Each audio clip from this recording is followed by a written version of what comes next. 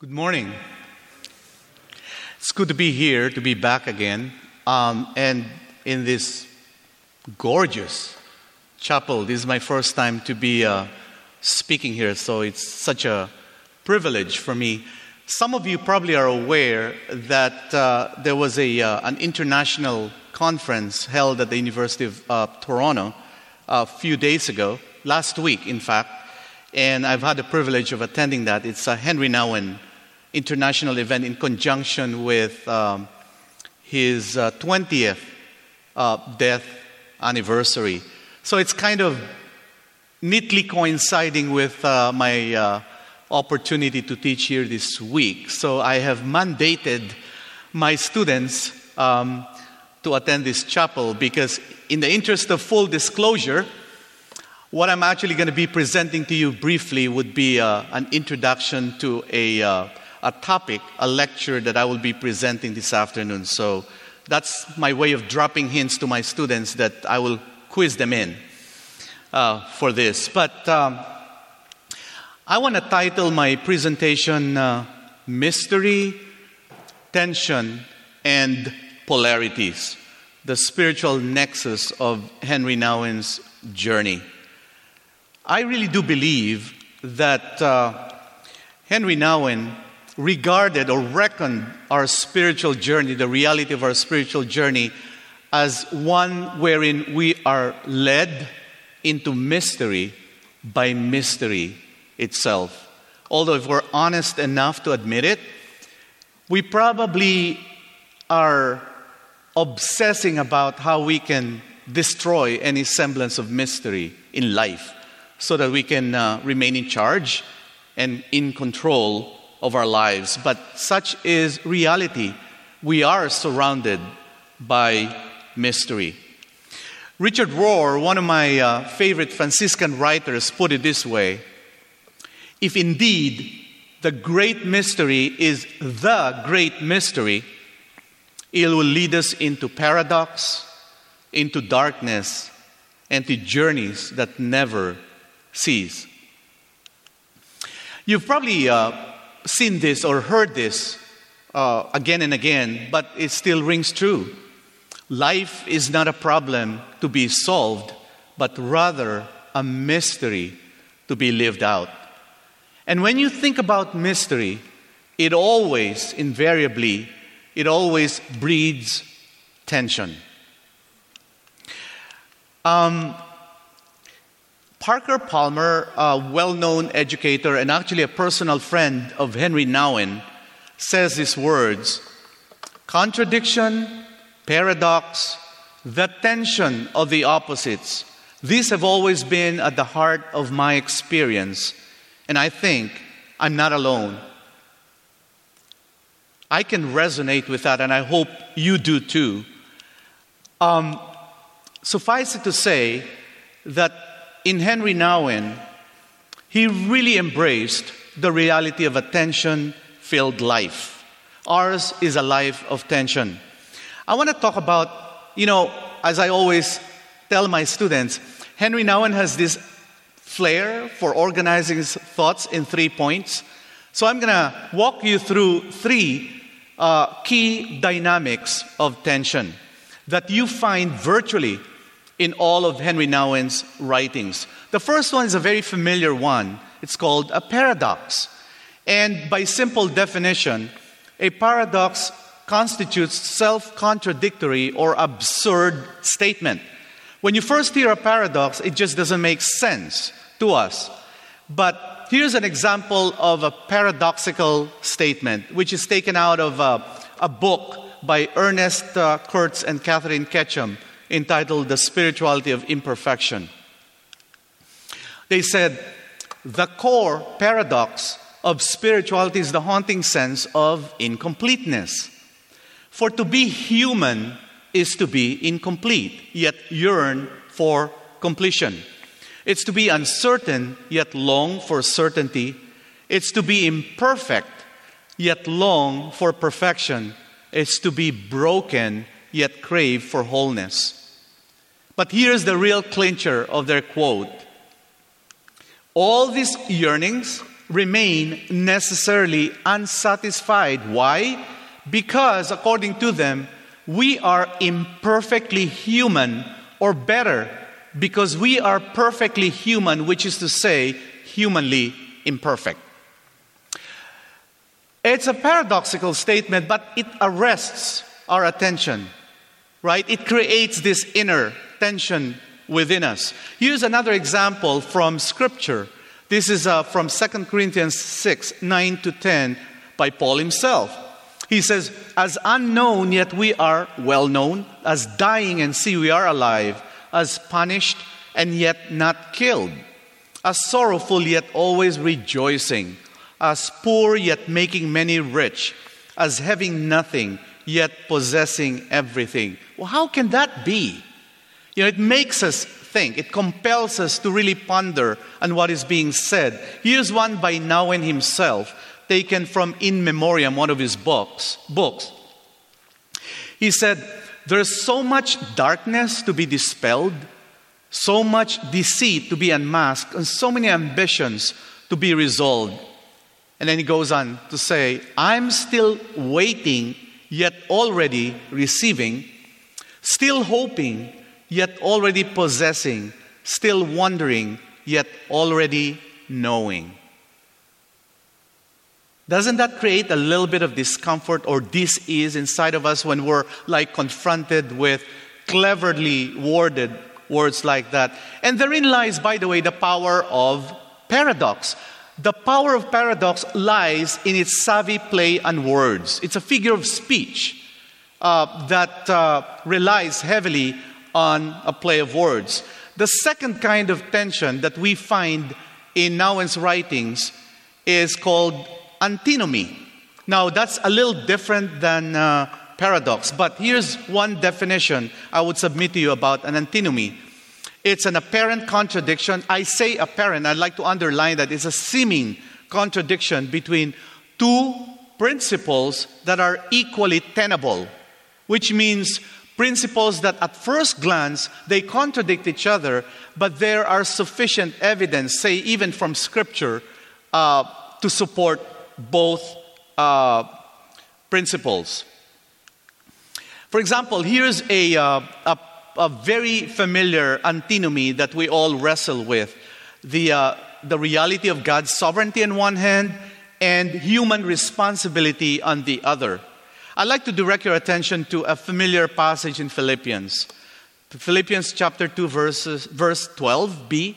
We're told it's in the imperative, which means it requires choice on our part and an act of the will.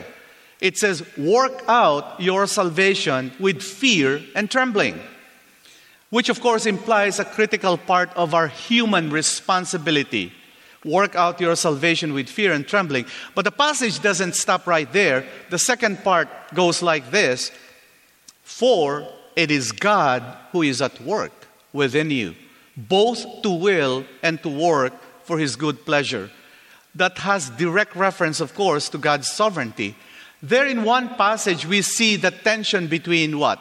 Human responsibility and God's sovereignty. We're supposed to work out our salvation knowing fully well, after all, that it's God who is really at work within us to fulfill what He calls us to do.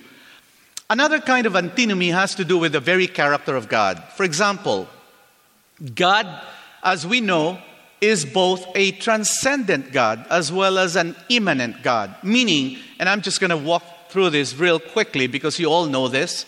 When we say God is transcendent, God is really out of this world, in the words of Karl Barth or Rudolf Otto. God is really wholly other. Yet at the same time, God is in this world. God can be said that he or she is beyond us and yet close to us. So there is a sense in which God is completely hidden and unknowable. God represents mystery, but God also represents, God represents revelation in that God is accessible and knowable because of the incarnation. So there you have it. The very character of God displays or represents an antinomy. The third one, which I would like for us to really focus our attention to, is polarity, because this is where most of Nouwen's writings really focus in on. And by definition, polarity simply has to do with two opposing or contrasting principles or tendencies, polar opposites, okay? And Nouwen himself embodied and exemplified spiritual polarities, not just in his writings, but all throughout his lived existence. I want to inform you that there are at least two kinds of polarities evident in Nouwen's writings. The first one is called conversional polarity. By conversion, there is a movement from here to there, which is vintage Henry Nouwen. It's called Henryism. He is very fond of this kind of polarity. There is a movement from this to that. Like in reaching out, there is a movement from aloneness to solitude, loneliness to solitude. The second movement from hostility to hospitality. And the third is from illusion to prayer. So Nouwen is fond of crafting those polarities, like from the house of fear to the house of love. Okay? The second one is called cooperative polarity, which means the two polar opposites are made to cooperate with each other. It's not a movement from this to that, but rather it oscillates like back and forth. Here's an example of conversional polarity, like a movement from light to darkness or from darkness to light. And here's an example of cooperative polarity. Parker Palmer again has this to say. He says, actually, opposites need not negate each other. In fact, they cohere in mysterious unity at the very heart of reality. Deeper still, they need each other for health, as my body needs to breathe in as well as breathe out. I think that's a perfect example of polarities. The polarity of exhaling, breathing out, and breathing in, inhaling. Now, in order to sustain life, you need to exhale and inhale, right? It oscillates back and forth, back and forth.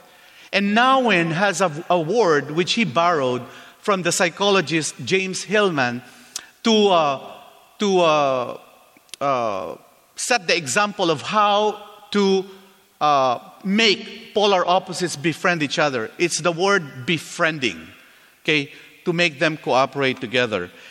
And consistent with Nouwen's trilogy, I'd like to introduce you to examples of polarities. First, an inward polarity.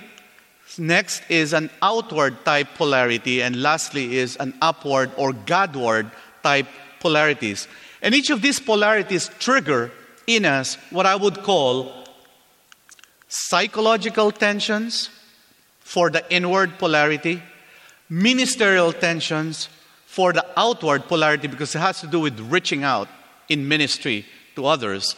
And lastly, the upward or Godward polarity triggers what I would call theological tensions. Let me give you some example of this, and this is what I would elaborate on and expand on this afternoon. So if your appetite is whetted, then you can sit in and we can charge you. No, I'm just kidding.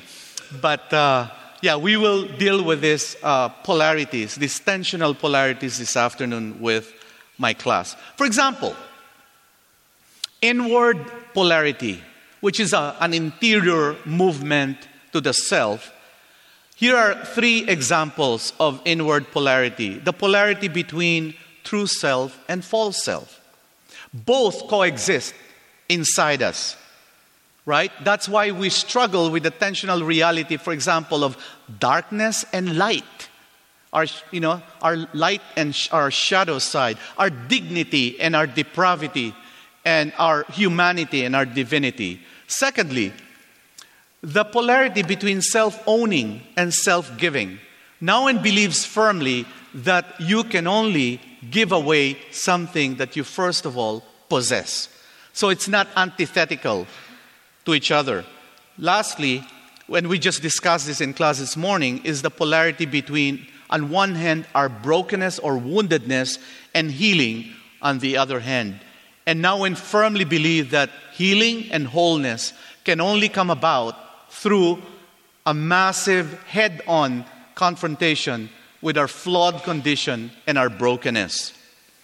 Let me give you examples of outward polarities, which is ministerial in nature. For example, solitude and community. Sometimes we pit those two against each other, and now in himself struggled with solitude, the rhythm of solitude and community, but both are needed for us to live out our journey. Solitude on one hand and community on the other. I was quoting to my class the familiar words of Dietrich Bonhoeffer, the German martyr, whom now quoted often from his classic work, Life Together. Bonhoeffer says, the original quote is not gender inclusive, so he says, "Let him who is not in community beware of being alone, and let him who cannot be alone beware of being in community." You see the intertwining of solitude and community. Another example of an outward polarity is the tension between compassion and confrontation. And again, now it underlines the need for exercising both.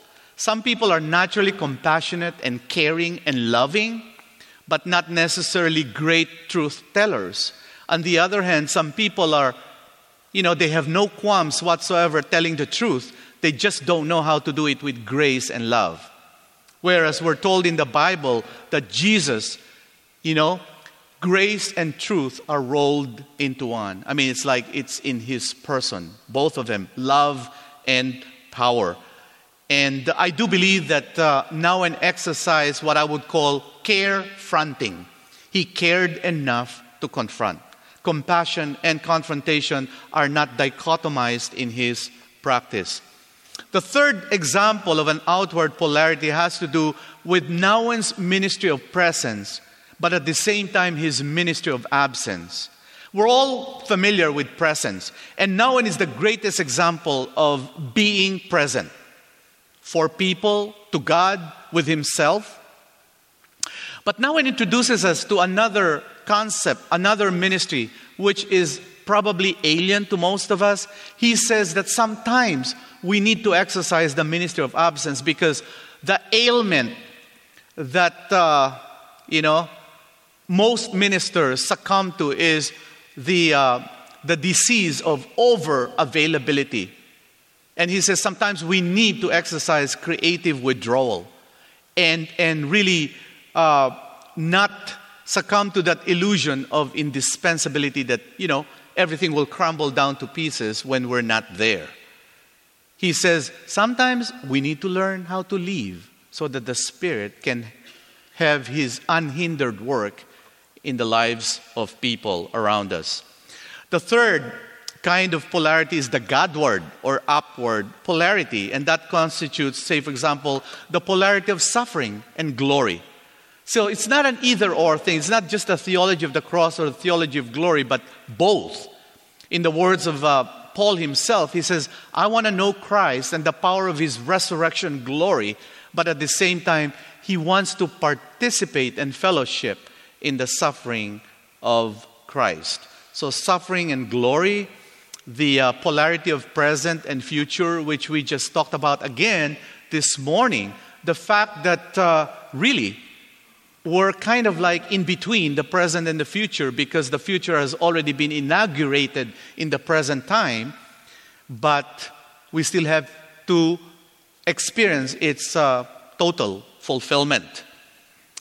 I was quoting from humorist Barbara Johnson this morning, who very cleverly said,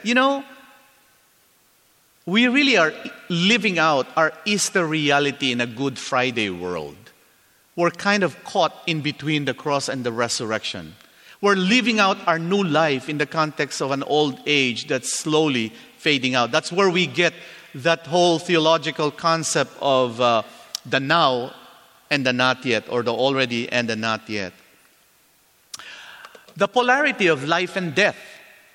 Now says, how is it that we prepare so elaborately about the birth of a person, but we don't prepare as much when it comes to our own death? And now says, in as much as we celebrate life, we should also celebrate and befriend death. See, Nouwen himself is an embodiment of tension. I think he can be likened to John Wesley, who is really a cluster of paradoxes. He is really a conundrum in many ways, a person of contradiction who lived out all kinds of tensions in his own life. Somebody said this about Nouwen. Henry Nouwen taught best what he needed to learn most. And I'm sure we can sort of identify with that. But here's the other thing that has been said about Nouwen, which is I like. At his worst, Nouwen was at his best. Even at his worst, Nouwen is still, in a sense, ministering to people. The paradox is, Nouwen would never have become an inspirational spiritual writer if he had lived what he wrote. Therefore, his personal tragedy was also his gift to others. Do you realize that? The reason why we love Nouwen is because he's imperfect and he's very relatable and he understands us because he doesn't have it all together. The mere fact that he's living a tensional life is something that we can readily connect with. Nouwen asked a question that he himself answered. He said, can the tension be resolved in an integrated life? The thing is, Nouwen was so committed to moving towards wholeness, greater wholeness and integration. And yet he asks himself, can the tension be resolved in an integrated life? And he admits, few have accomplished this wholeness. I certainly have not. That's rather consoling, honestly. He says, I certainly have not. Because you know what? Nouwen believes there is a higher purpose in a tension-filled life. He believes that tensions are what create the friction that actually help us to move closer and closer toward God, bringing us in touch with a deeper longing for the fulfillment of a desire that lives beneath all desires that only God can satisfy. So there is a purpose for the tension-filled life. In fact, tensions can be reckoned rightly as transformative tensions. Transformative tensions. All that to say that Nouwen has every reason to help us befriend tension, even though our default mode would be what? To run away from it and to have nothing to do whatsoever whenever we experience tension in our lives. Nouwen gives us a little bit of a perspective that actually tension ought to be befriended for what it is, and tension can be embraced. Why? Again, because tension can be potentially life-changing for us.